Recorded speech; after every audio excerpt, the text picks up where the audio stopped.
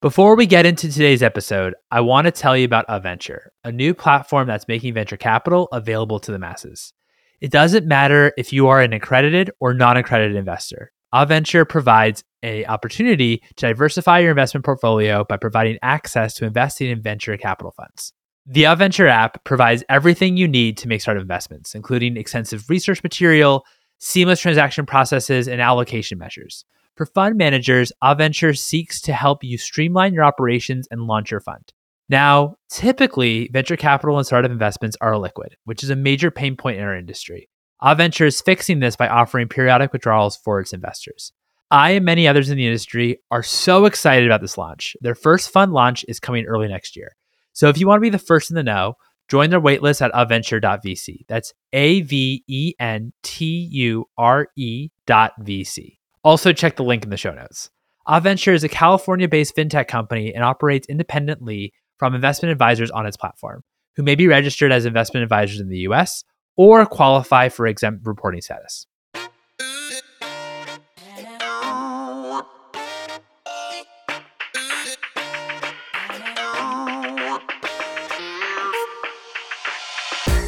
Hello, I'm your host, Mike Gelb, and this is the Consumer VC podcast, where we discuss the intersection of venture capital and consumer innovation. If you're enjoying the show, also subscribe to our newsletter at theconsumervc.substack.com. All content and episodes are for informational and entertainment purposes only and is not investment advice. Before we get into today's episode, I want to tell you about Venture, a new platform that's about to launch that's making venture capital available to the masses. It doesn't matter if you're accredited or non-accredited. Venture provides an opportunity to diversify your investment portfolio and invest in private funds. If you're a fund manager, the Venture app also provides everything you need in order to make startup investments, including extensive research materials, seamless transaction processes, and allocation measures so you can properly diversify your portfolio. Now, typically, venture capital and startup investments are liquid, which is a major pain point for our industry. Venture is fixing this by offering periodic withdrawals for its investors. I and many others in this industry are so excited about this launch. They are preparing to list their first fund in the beginning of next year. So if you want to be the first to know, join their waitlist at aventure.vc. Our guest today is Chris Ashenden, founder and CEO of Athletic Greens and AG1. AG1 is the world's most comprehensive and convenient daily nutrition product in green powder form. We discuss the early days of starting Athletic Greens, from his motivation for creating the product to how he approached marketing and partnerships, the shift in his target demo for the brand, or rather the evolution of the target demo for the brand, how they grew, and how he thought about creating a new consumer habit and a subscription. There's a lot to unpack in this episode when it comes to brand building. Without further ado, here's Chris.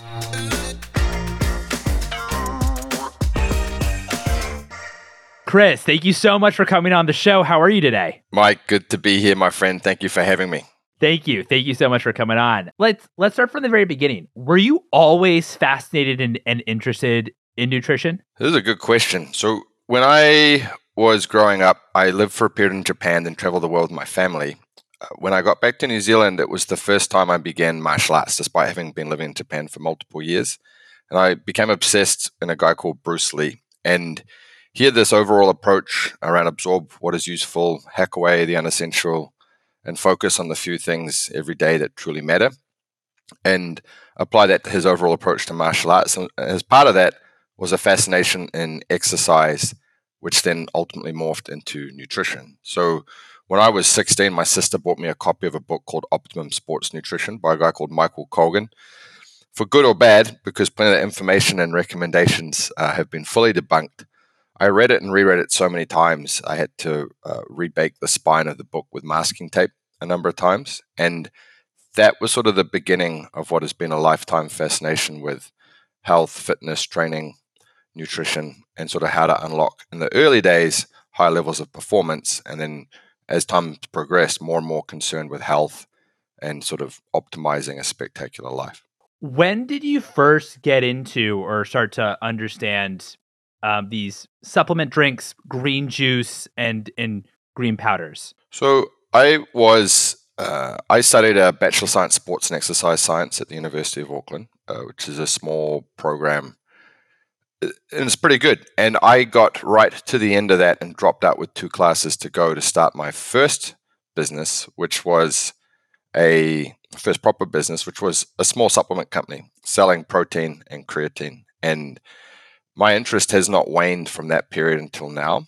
That business didn't end up working well. I took a lot of ownership and a lot of learnings out of that experience. And it was many, many years before I stepped back into what my passion had been as it related to health and fitness from building a business perspective. But I've had jobs as a trainer. I've worked doing nutrition consults. I've done a lot of different pieces over the years inside the industry.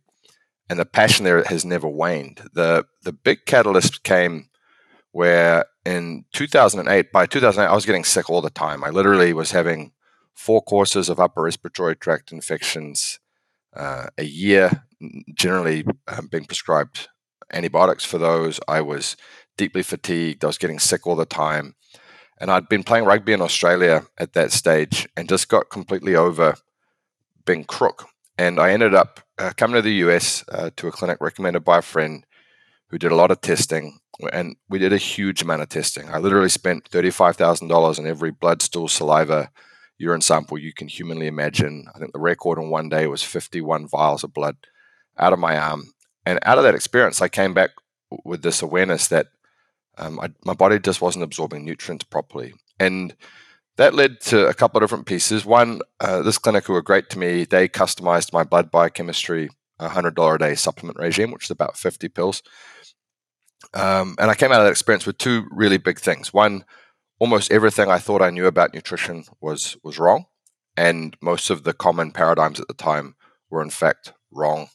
And 2, there had to be a better way. So it was that journey of my own health, wanting to find a better solution, and then really being pushed into thinking, okay, what is the way I can get the most bang, literally in 1 minute, humanly possible, that can do so much for me in terms of establishing a great foundation of health. And that's the category, and it's literally foundational nutrition, this idea that you need great micronutrients, you need a breadth of phytonutrients, you need to support your gut. None of us have the perfect diet. Even if you think you do, I can guarantee you that the nutrients in your food are not as dense or high quality or as varied as they were even 50 or 100 years ago. I can guarantee you that no one you've met has perfect gut health. We've all been exposed to antibiotics, environmental toxins, pretty nasty processed food, sleepless nights, international travel, all sorts of interesting microbials that sort of you wouldn't normally be exposed to. And I think, there's this growing awareness of, look, and sort of if you think about our business and the evolution of our business and sort of the movement or the mission behind the business, our business is, we have a mission. We are a mission-based business. Our mission is to empower people to take ownership of their own health. It is both the ownership, which is the responsibility is mine, and I'm going to do something about it, and that health dynamic, which is sort of making sure you're doing the right things and taking ownership of your health, is this first layer on a step of having a spectacular life. So as part of that, and now there is this more and more growing awareness in this sort of movement, if you will, which was already building and is reflected partially in sort of the wellness megatrend around the world. But I think far more just in the general psychology of very, very disparate age groups, ranging from people in their 20s right through to people in their 60s and 70s who are continually trying to up their game on how they approach this dynamic of a lifestyle approach and owning the inputs to having a very healthy, spectacular life. And as part of that, there is awareness that, hey, getting nutrition, getting nutrients in, and supporting gut health are really key pillars in making sure you're truly set up for success. So inside that space, what we did when I originally started was I got some of the smartest people in the world, a couple of very talented naturopaths, a clinical researcher, a very forward-thinking functional MD, and started putting together an idea of what would sort of an amazing one-and-done foundational nutrition product look like, what would it have in it, and how could it be put together. And simply by the sheer nature of just how much nutritional content you'd want in there, and also because I truly believe that you're far better off to have this happen in a beverage for reasons I can explain a bit later. It went powder. So basically it is a powder. It would be the equivalent of 16 to 20 large capsules if you were to hold them in your hand. that is how much it would be. It covers everything from making sure you're ingesting enough micronutrients. These are the vitamins and minerals that are literally the key players in the billions of chemical transactions and processes that happen in your body every day. And the other part is that they're the key building blocks alongside macro ingredients, so protein, fats, carbs, which most people are familiar with. But the micronutrients are the key building blocks alongside those. And your entire body is rebuilt from what you eat within a year, with the exception of your tooth enamel. There are many parts of your body that are completely turned over in 80 to 90 days. So you sort of end up with this dynamic of, well, if you are deficient in any micronutrient, and we're not talking about being compared under the bell curve to the average human you see at a Walmart, which unfortunately is sort of the comparison you're being given. Oh, you're in a normal range, not necessarily you're in an optimal range to really survive, thrive, and just have this spectacular life. So a lot of the growing awareness of, oh, I'm going to need to do something to support my diet for the nutrients I get into my mouth is growing and growing and growing. As is the understanding that on top of covering off your micronutrients, you want a breadth of phytonutrients there. And there's a couple of different reasons for that. One is there's some amazing compounds in the phytonutrients. And two, this hugely supports your gut, which is kind of the next phase is there's not a lot of point of putting things in your mouth if you can't absorb them properly. So just having more nutrients in your diet doesn't solve the piece unless you're actually working hard on absorption and utilization. And the gut, as everyone is becoming aware, is the portal into your body. It's where nutrients enter your body. And it's also extremely important in terms of how your body is approaching immune function, inflammatory responses, mood, the famous second brain, and even small changes to sleep can modulate your gut. Small changes to the gut can modulate sleep. Like there's literally no area of your health and life that having a healthy gut doesn't impact. So what we wanted to do was cover off each of those and then put them in all into one in a way where they work synergistically. And the idea of synergy simply means working together for a better outcome. And in this case, just like in food, you want your nutrients as much as possible to come from food. You want a series of pieces that will support your gut. And because of our modern lifestyles and the way, let's face it, there's not one of us who's living in accordance with our genetic makeup or the expectations of what a human would have had even a few thousand years ago, which is a blink in the eye in terms of evolution. In terms of our light exposure, our food exposure, our chemical exposures, and some of the insults that we give to our body, even right now, looking at this computer screen for many hours in a day is not the biological norm. So there are other ingredients that we also put in there to really support people to layer up from the sort of survival layer into optimal layer. And there's things that are now more commonplace, things like ashwagandha, which is an adaptogen, which can help your body with its stress response over time. Things that support your brain function, things that support your liver function, and some of the elimination pathways in your body. We tried to get it all in there in a way that makes the most sense possible on a daily basis. And when I first started, I made the mistake of calling this product Athletic Greens. I was an athletic guy. I believed I had built, with the help of very smart people, the ultimate daily all-in-one for athletic people. It would replace the multivitamin, a prebiotic, probiotic, any greens, any superfood, any adaptogen, anything you like in sort of that daily foundational piece would literally be like 9 products in one and completely replace them. Yet I'd named it as I grew to sort of realize, into a name that probably doesn't really serve an understanding of exactly just how much nutritional content, let alone the quality of the things that we have in there. And you mentioned when we first started chatting on ultimately building a category, and I believe that's what we've done. We've built this idea of a really, really, really high quality, staggering nutritional content, foundational nutritional product that you wake up, start your day, and you drink. It's a powder you mix in a beverage and you drink. And it's literally in 1 minute, the highest investment you can make in your health in 1 minute a day. There's so much nutrition in there. There's so much high quality in there. And frankly, particularly when we first started, I really over-engineered the product. I know you have a very interesting business audience. I sort of did everything wrong. I didn't work backwards from the market. I didn't work from the dynamic of willingness to pay or any kind of needs-based understanding of the problem I was solving. I just realized, hey, this product this way may be over-engineered. Some of the early advisors I spoke to had businesses in the hundreds of millions who looked at this product, said, "This is great," wanted to talk margins, blanched, said, "You are never going to pull this off. You do not have the margin to make this product stick."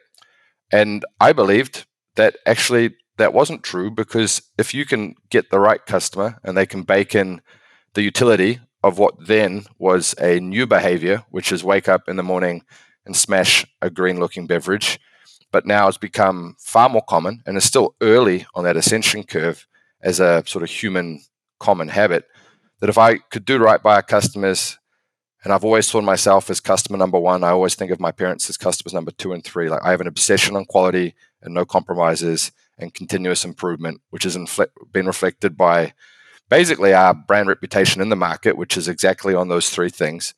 And we're on our 52nd iteration of this product that was over-engineered and told it's never going to fly. And here we are as a much bigger business that's more recently had a bit of fanfare in the media because we raised some money. But taking it back to that early piece, we literally grew this business by thinking hard on, okay, there are some people who will understand just how much nutritional content is in this. And they range from the folks like Timothy Ferriss through to a lot of nutritionists, a lot of personal trainers, people who could really read a label and understand. And where we grew hugely was in the authentic recommendation from people who understood what it was that we were offering. And then people who subsequently embraced sort of this health ownership mission and this lifestyle dynamic of taking AG1, which is the name of the core product, each and every day. And you asked, like, how did I get into superfoods and these different pieces? That's how I got in. That's kind of where we landed to the product that you're seeing in front of you. So I might have gone a bit long-winded on that. Sorry, Mike. Not at all, Chris. No, I really appreciate you kind of giving a synopsis of the whole story. So back, like, taking us back to like 2008, right? And you were sick all the time. And when it came to the actual the kind of you were mentioning how some of the common paradigms in nutrition were actually wrong. Was that because there was what do you mean by that? Do you mean that was it how vital micronutrients are, and that just wasn't talked about? So it's a good question. So I wasn't absorbing nutrients properly at all. And I'm what's known as a non-secretor, I found. I don't make the mucosal lining correctly in my colon. And that is the lining that largely dictates huge amounts of your health and your immunity. And it's sort of part of the reason why I was in sort of trouble was because I was very inflamed. My gut was really inflamed. Then I just wasn't getting the right quality nutrition in. And I think the paradigm that has massively shifted then and is now becoming more common understanding is it's not just having the nutrients that matter. You have to have bioavailable nutrients. You have to approach this synergistically with your gut. Then you have to make considerations for the areas where we as humans are not living in accordance with the way we're really made up, and support each of those three. So got to get them in, got to support them in the gut and make sure they're absorbed, and also support your gut to support everything else you do every day. Then you have to think about, hey, where can we go to help on a daily basis support our bodies in the modern environment? And the old way of two pretty crappy quality synthetic tablets smashed together, drunk down, you're good to go is just off. And what you're seeing now is that we are disrupting the living crap out of that entire industry. Is most people who come to us throw away their multivitamin. And that's exactly the way it's supposed to be. This is a better customer-centric way. And I think as well, you've made it, even though, athletic, AG1, it's, you look at it on paper and you say, oh, wow, it's, $100 a month. It's not cheap, but you were spending back in 2008, $100 a day on supplements to get you kind of yourself right. And so you've also bring down, when it comes to accessibility, this stuff. That's right, Mike. So, I mean, I crack up, particularly, it has taken us years and years and years of doing what we do in 52 iterations to get to where we are now. We're not sitting on our laurels where iteration 53 is coming out and we're just getting better and better at our sourcing and R&D. And when we first started, we do not have margin remotely typical of the dietary supplement industry. They're, particularly in encapsulated formulas, margins are very, very high. It attracts a lot of players into the space, a lot of sort of marketing first, customer experience second dynamics. Most of the larger incumbents are all built on feet of shelf space as the distribution model. And so they kind of live by spinning up a product with a high frequency to maintain whatever is the trend line for their little bit of shelf space. And that's their business model. And I don't think it's a customer-centric model. It's not focused on how do we give the best customer outcome to the customer. And we just decided to flip that on its head. So I focused first and foremost on building a business around this daily habit and making sure it was customer-centric. So I didn't try to do 100 things. We literally just focused on one and just made it as good as we humanly can. So why a powder? Why did ultimately you land with a powder that would mix with water? So it's a good question. It's two layers. One, I want you to think about a decanter of wine and rolling 2 pills down the side of the decanter and how much surface area of the decanter it touched. That's one. Now compare to when you actually pour a liquid into the decanter, it disperses broadly and touches so much more surface area of the decanter. That's one, right? You're actually just increasing your ability to absorb by having it in a liquid because it's already sort of broken down a dynamic, which basically if you eat any food, your body just mashes it down to a liquid eventually. Anyway, and it touches a lot of surface area. So that's one, and that's why we generally prefer it to happen on an empty stomach. It's not completely vital. You can have it with your coffee, in your coffee, kind of whatever you want. It doesn't really matter. But from an optimal absorption dynamic, putting it in when there's nothing else in there means there's nothing else that has messed things up prior to it going in, and you tend to get a better outcome. So that's one. The second one is just pure utility. This would be 20 capsules, and there are not that many people who are willing to inhale 20 capsules. I've done it. I put them all in my hand and done it. Doesn't look it's not fun, and it's just not customer friendly. So it's the nutritional content and also the outcome are the two reasons why it's a powder that goes into a beverage. How did you also think about taste as well? And for customers, is it the type of thing where you almost could ignore the taste just because you're getting so much? It's a once a day, thing, and you ignore it, or like what was kind of your approach from that standpoint as well? The approach was a painful one, Mike. So without utility, you have no product. So inherently, if you draw a pie chart and you cut off half the pie chart, and the top half was ultimately the efficacy around the customer experience, and you cut the pie chart into 2 quarters at the bottom, and you're sort of looking at dynamics of utility, and then are they actually taking it all the time? And where you're left with basically, man, if it's not good enough tasting, most people won't. They're not going to do it. And so then you're left with, okay, we put a lot of these nutritive pieces in there, Mike.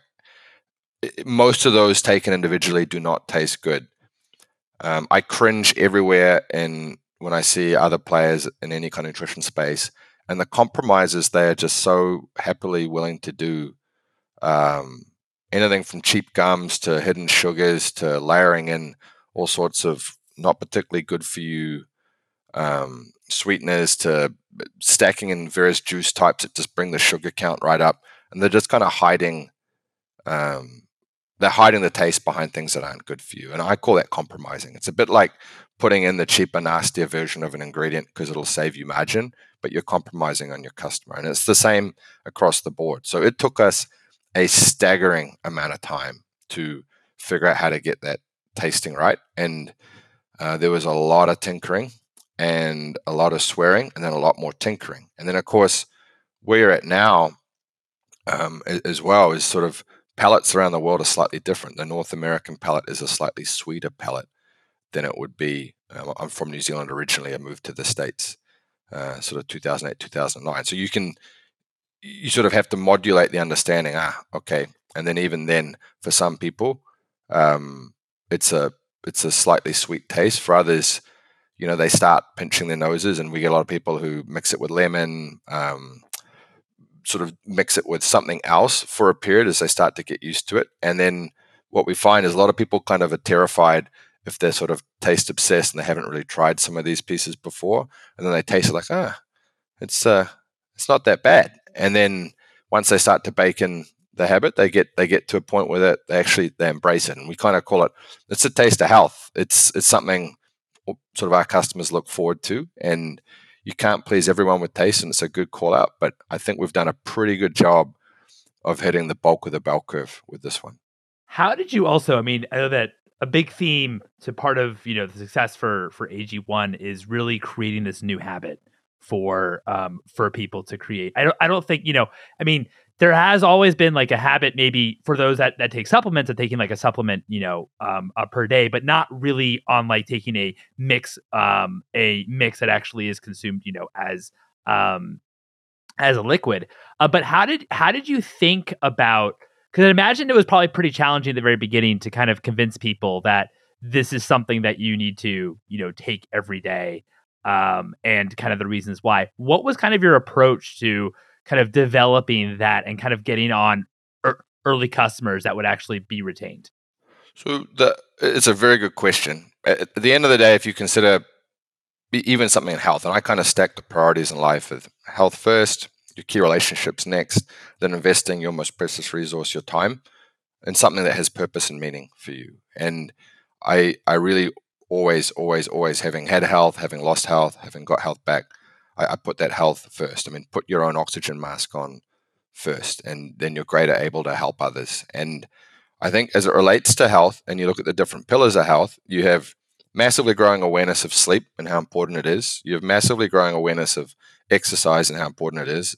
And you have massive growing awareness of nutrition and how important it is. So you also have sort of elements of emotional health, and we could say there are 4 pillars. We could add in a 5th one, which is light and outdoors and vitamin D exposure. And you could do it a couple of different ways. But at the end of the day, it is the inputs you make towards those pillars every day that either unlock or break health for you.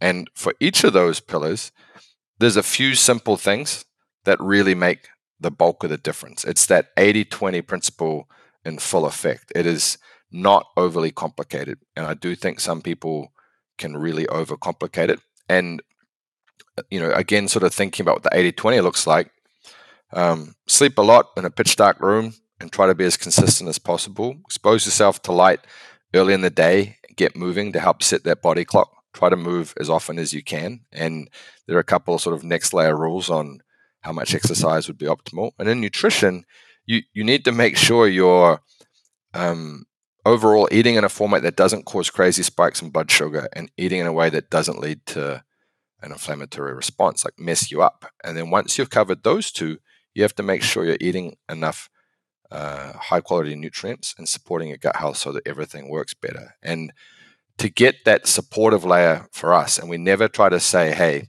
this is a silver bullet. And we've never gone out with that approach of, don't worry, you can just eat whatever you want the whole time. You don't have to worry because you're smashing your AG1. Because that's not the advice I'd give to you. It's not the advice I'd give to your parents or my parents on how they should embrace it. I said, look, your approach to food and your ownership of trying to eat as well as you can around food quality, which regardless of your ideology around food is basically the food on the outside ring of your supermarket. Whole real food should drive the bulk of the food you eat, and stay away from sugars, heavily processed food, and nasty seed oils. And that's the 80-20 on nutrition. And then as long as making sure you hit sort of a protein target every day, and you kind of have that one largely covered. And then from the habitual side for us, we realize that when people adopt a ritualistic approach and have a place where the great habits sit in the day, they get done. So you want it simple. I'm a huge believer in essentialism, to focus on the few things that really matter. I love the book, by the way, by Greg McKeown. It's literally, it is the number one strategy book you'll ever read for business.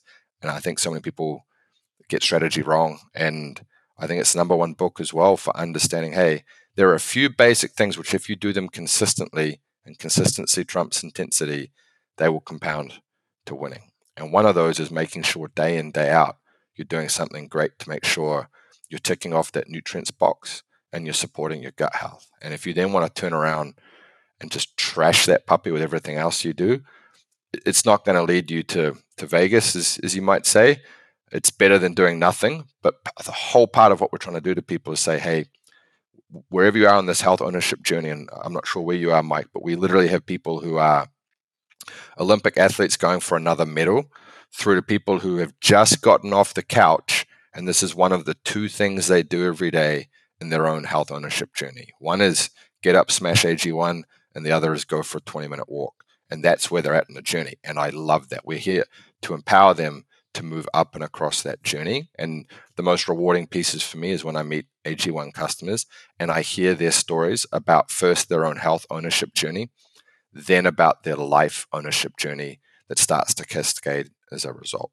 Thinking about when you were first, when it was first Athletic Greens and maybe focusing on athletes, and you were wanting to appeal to people that were very kind of nutrition focused, maybe our athletes are athlete focused. And I know that you said that a lot of maybe your rise or what, really worked well for back when it was called, Athletic Greens, was these authentic relationships and partnerships essentially with people that have a lot of influence in these areas, like Tim Ferriss and Peter Attia, who I know is a scientific advisor for you all. How did you approach that from the very beginning and kind of be able to kind of build and nurture these relationships early on?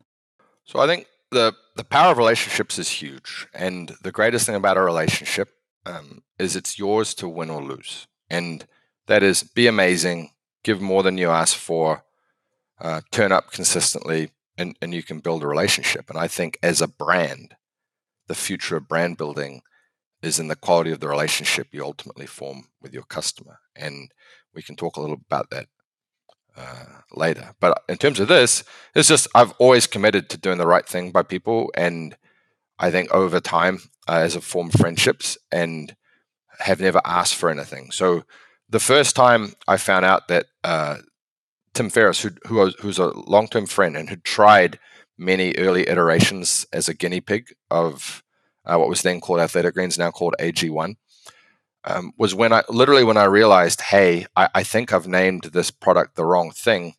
Here I am sort of figuring out go-to-market in North America, and greens is a category that is mainly made up of very cheap bulk ingredients, most of which humans shouldn't consume in quantity in frequent cases, and they're not high quality, and they have a very different price point.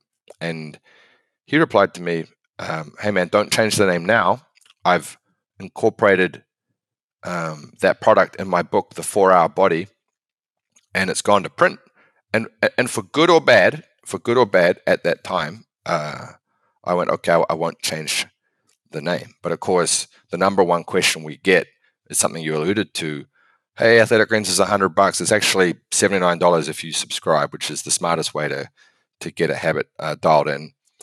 It's less than $3 a day. It's less than your cup of coffee at your favorite coffee store. It is more nutrition in 1 minute than you can get anywhere else in the world. And if you were to go and get all those ingredients yourself, even assuming you could get them at the same quality, which I know this industry and I doubt, it would cost you hundreds and hundreds of dollars, and it would take you so much time. And power to you if you want to go that route.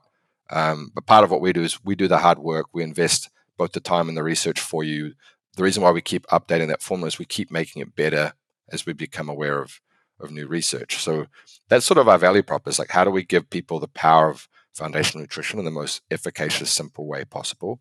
And then to your early point, make sure that embracing that from a lifestyle approach. And because that is a very authentic message, and we've never said anything ever that is sort of, yeah, just go eat pizza the whole time, you'll be fine if you take an AG1. And because we've ruthlessly and relentlessly, consistently just focused on quality and nutritional content, and we sort of set the bar. We literally pioneered the quality standards that are slowly becoming more mainstream in North America. We were the first to pioneer this sort of powdered formula at all. We were the first to pioneer this much nutritional content in one product at all. Still, as far as I can see, the only, but we're the first. Then we pioneered a quality standard. There's an outfit called the TGA, which is the Australian Therapeutic Goods Authority, and they're considered widely to be the most stringent quality control standards for natural products. It's a pharmaceutical standard. We pioneered having that as our floor, our minimum acceptable standard 12 years ago. And same with NSF for sport, which basically gives athletes the comfort that not only is everything you say on the label in the product, there's nothing else. And just sort of have always sort of pioneered that layer. So when you build any kind of relationship, you build trust over time. When you continually outperform against that trust, your relationship grows. And in the instances you asked about Tim Ferriss, we never engaged in any financial dynamic at all with anything Athletic Greens. Basically until many, many years later. There was no endorsement set up and being in the 4-Hour Body. He just put it in because he takes it every day and he loves it.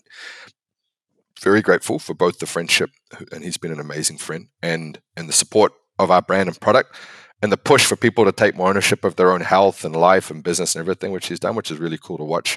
And I think over time, we'd never done anything with him financially until we began advertising on some of the early podcasts back in the day. And with Peter Attia, you will rarely meet just those two names together, Timothy Ferriss and Peter Attia, two people who are more ruthlessly stringent in how much they quality control anything that they want to align themselves with.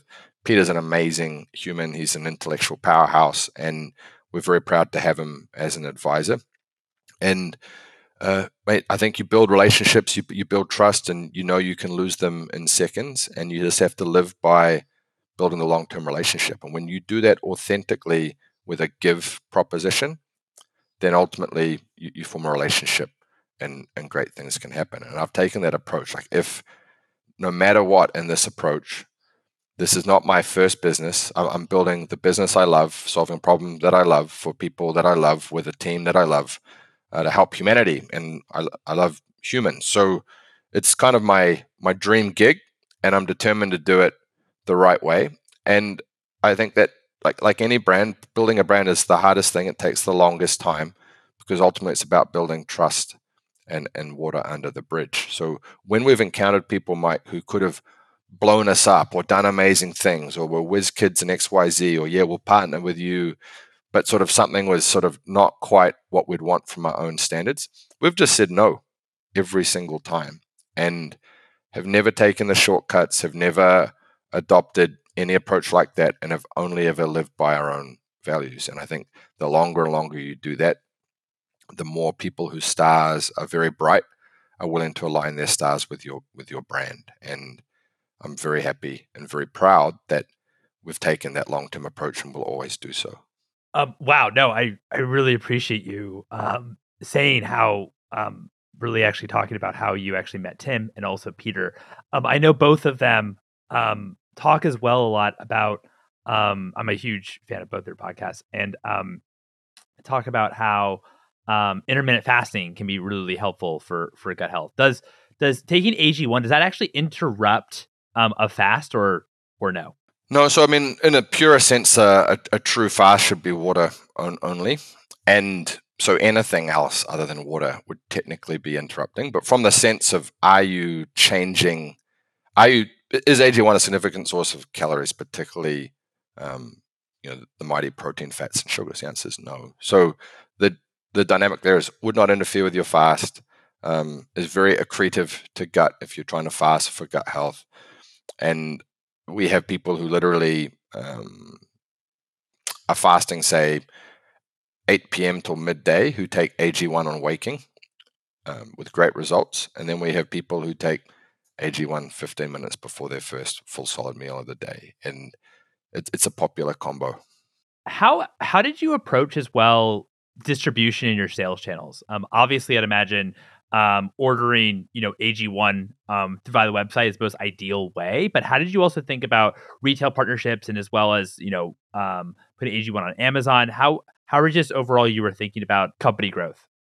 Well, Mike, if you consider out there in the mighty world of the internet, there's so much clutter and there's so much stuff, and it's kind of hard to tell what's flavor of the month,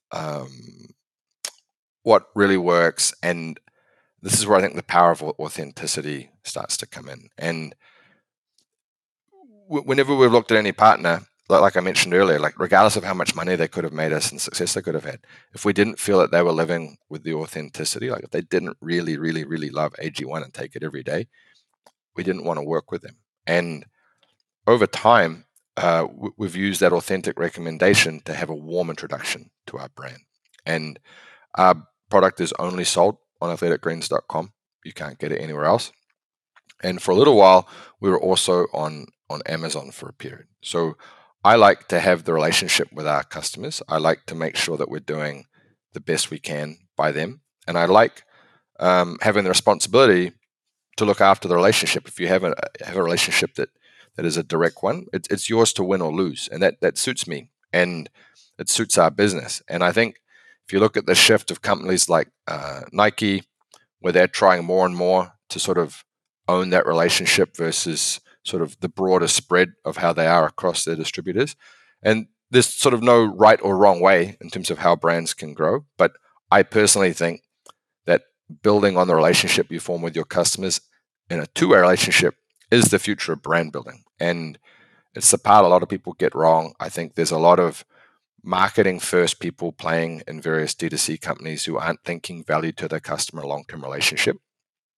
They tend to flame up and die. Then you have a lot of incumbents who are running off the old model, which tends to be not particularly customer-centric product solutions. And it's slowly shifting, but they're very slow. And when I look at distribution, it's pretty simple. Trust, authenticity, accretive to our brand, accretive to their brand. And are we getting a type of customer who's actually likes what we have to offer, but likes the problem we solve and believes they can approach this from a lifestyle dynamic? And we're not in a hurry to go crazy broad from a distribution dynamic to spin for a near-term result. We want that long-term win. So we're not in retail. We're not seeking anytime soon to start to go crazy into retail or anything else. We'd like to continue to build on the trust and relationships we've got. No, that's helpful. That's really helpful, and really focusing on that relationship with the customer. I know. How also did you approach fundraising and maybe financing the business? Because I know you went through, you really were kind of bootstrapped, right, up until quite recently. What was kind of your approach from the early days? I've had some amazing mentors in my business journey, starting with my dad, who's the most phenomenal. I just hit the lottery with my parents. They're incredibly supportive and always encouraged me to think for myself. But one of my early mentors was a guy called Keith Cunningham, and he's a phenomenal business coach. And I encourage every entrepreneur, every executive, every business builder to just Google him. I have no affiliation. Keith Cunningham, Keys to the Vault. He's got some very neat books and a very interesting way of approaching financial literacy and education. So this idea of building a sustainable long-term business and doing a good enough job with and for your customers so that your customers imparting their money for the value that they receive which is the idea, will then fund your ability to grow. What other way is there to grow a business that's intelligent from a long-term dynamic? Is actually the paradigm I had coming in. And so to us, we basically bootstrapped the business from inception until 2021. And we hadn't deployed a single dollar of equity capital until we were at $168 million run rate revenue. And frankly, we could have gone forever bootstrapping. Just realized that we needed to step more into the opportunity. We needed to. I mean, we have a very thirsty supply chain. We have a cash thirsty supply chain. It's a very complex supply chain. We always want to get our hands on the absolute best ingredients in the world, and so it just required a bigger bank balance than we could do it just organically. And so that led to a decision, which was the first of, we're going to take external funding. Yep. And the very first was a smaller check, very strategic, intentionally looking for people who could help share the story of AG AG1 with their tribe, their audience, their networks, and who kind of understood that brand building dynamic. And then we followed that shortly with a more significant investment where I wanted, and I'm very, very happy with our investors, and where I wanted basically a significant capital on the balance sheet to be able to unlock multiple years of growth for our business. And yeah, I mean, I'm happy to answer any details. I can imagine that your supply chain's pretty. Is it fully verticalized, your supply chain? No, we have some of the best quality sourcing R&D humans on the planet. I love them. They work so hard. They're so smart. They're so passionate. And over 10, 12 years, you start to find out, frankly, who's great and who's, let's just say, not great. And then you form relationships and do everything you can to do right by the great. And very proud of our vendor partnerships. We're not vertically integrated, but we control in some dynamic or other the entire supply chain. So we just don't own our own manufacturing. So it's very important. Quality is insanely important, and there's been all sorts of supply chain interestingness that's been happening in the world. And I think for us, I'm very, very proud of what the team's done there and how they've managed to not just meet our quality standards, but improve them over time with scale, which is no easy feat. And it has been a lot of hard work. It seems like, I mean, overall, like your journey has been just been obviously incredible. But I'm sure there's also maybe some low moments, which there always is when it comes to company building. What were maybe some of like your biggest learnings from building AG1? So I think there are a lot, and I, like many entrepreneurs, I have a pretty tumultuous journey. I've tried a lot of things. I've had a lot of learnings, including significant punches in the nose, and I take ownership of all of the mistakes, any naivety, any errors, any decisions. Like, I take ownership of the whole lot. They're part of the learnings that ultimately have led us to build the business as we have. I think early, when I kicked things off, and we went to market, which was really sort of towards the end of 2010. Then we properly launched January 2011, and then have iterated the product 52 times over the subsequent 10 years. And I think the advice I would sort of go back and give myself, which I actually covered in a Thrive Global article, would be around, hey, I had a very bold vision, but I kind of kept a lot of that to myself and wasn't really as audacious as I believe I should have been, or definitely as I would be now if I went back. And I was too slow to focus on recruiting amazing talent. So I bootstrapped. I'm very good at looking after our customer. I'm very good at running a business that way. But I think I was too slow to really recruit great talent. And like many entrepreneurs, I've tried a lot of different things. So literally, literally when I was launching AG1, I was coming out of a failed former business venture. There was a period where I was living on friends' couches for months at a time. I can remember going through my sofa the last time I had paid rent in 2010, living through my security deposit, literally looking for change to go around the corner to the little Cuban place. This was in Miami, to buy rice and beans. And that was a low point. I can remember screenshotting the bank accounts. I can remember screenshotting, basically my negative dollar balances everywhere. And then I sent myself an email and just said, remember this feeling. And it's been an interesting journey, man. It's never just up and to the right. So, when I go back and look at some of those pieces versus where we are now, I'm very grateful. I love meeting our customers. And I also feel like saying to myself, recruit talent early and just do that again, and like just say that again and again and again. Once you've figured out some idea of the what, focus on the who. And so now, I mean, the leadership team I have now at AG is spectacular. I have Kat Cole, who's one of the most phenomenal business people I've ever met, just full stop, period. She's spectacular human and so talented as my co-leader in running this business. And she is legit world class. So yeah, that would be the main piece of advice is I did the right things. I focused on the customer. I focused on the long term. I never compromised, and um, I really built everything for the long term, and I kept going. So when you fall over, you need to stand up and take another step, and that I did, and I'm very proud of it. And I'm very proud of, even in the hardest, darkest moments of despair, coming out of bankruptcy, litigation, and everything else, I made the highest integrity, best steps towards building the right long-term future. And I'm very proud of the decision tree I exercised in that moment. And I'm very proud of what we've built, frankly. I'm in the business of helping people feel awesome, Mike. I get to speak to amazing humans like you who want to hear about the journey. At some point in this, I'll start pushing you about your own health ownership and how can you get the people you love to take more ownership. And we'll get this movement flying, and we will literally change the world through a daily nutritional powder.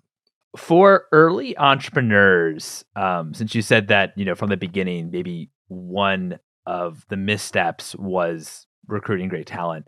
When you don't maybe have a big track record, like obviously AG1 now is huge, and you have incredible talent around you. But in the kind of early days of any entrepreneur that's listening, how would you go about kind of recruiting great talent and getting people to kind of believe your vision and maybe leave their incredible jobs in order to join you? Yeah, so I think that this one has a couple of layers to it. One is, where are you on the product market match dynamic? Inherently, entrepreneurship is about adding or creating value, where previously there was either none or less, depending where you are in your business journey. And to do that, you have to be adding value.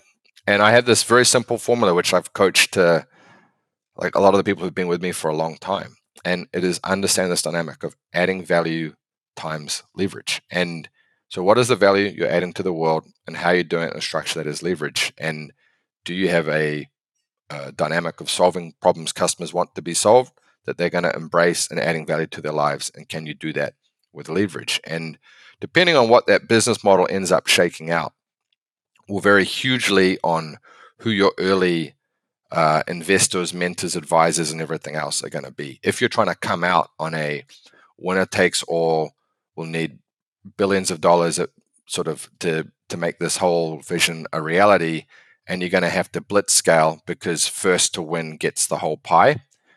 That's a very different set of advice that I would give to someone else who's sitting there trying to figure out either something more niche or potentially something more disruptive that has a very different capital stack and requirement. And in the second, I'd be looking for mentors who were more of the angel investor type, former operators who'd been there, done that. And I'd be obsessively focused on the customer. Literally, how are you solving the problem for your customer? And what are the learnings you can take from that? That obsession with the customer has to stay forever. And there's only two words I want people to understand, and that is reorder business. You want to be in the reorder business, not the order business. And this is the biggest mistake I see entrepreneurs today making, where the barriers to entry are so low that anyone with a credit card with a 10 grand limit can start a company and off you go. So I think that they're failing to think through, what problem are you solving? Do people care about it? Are you truly adding value?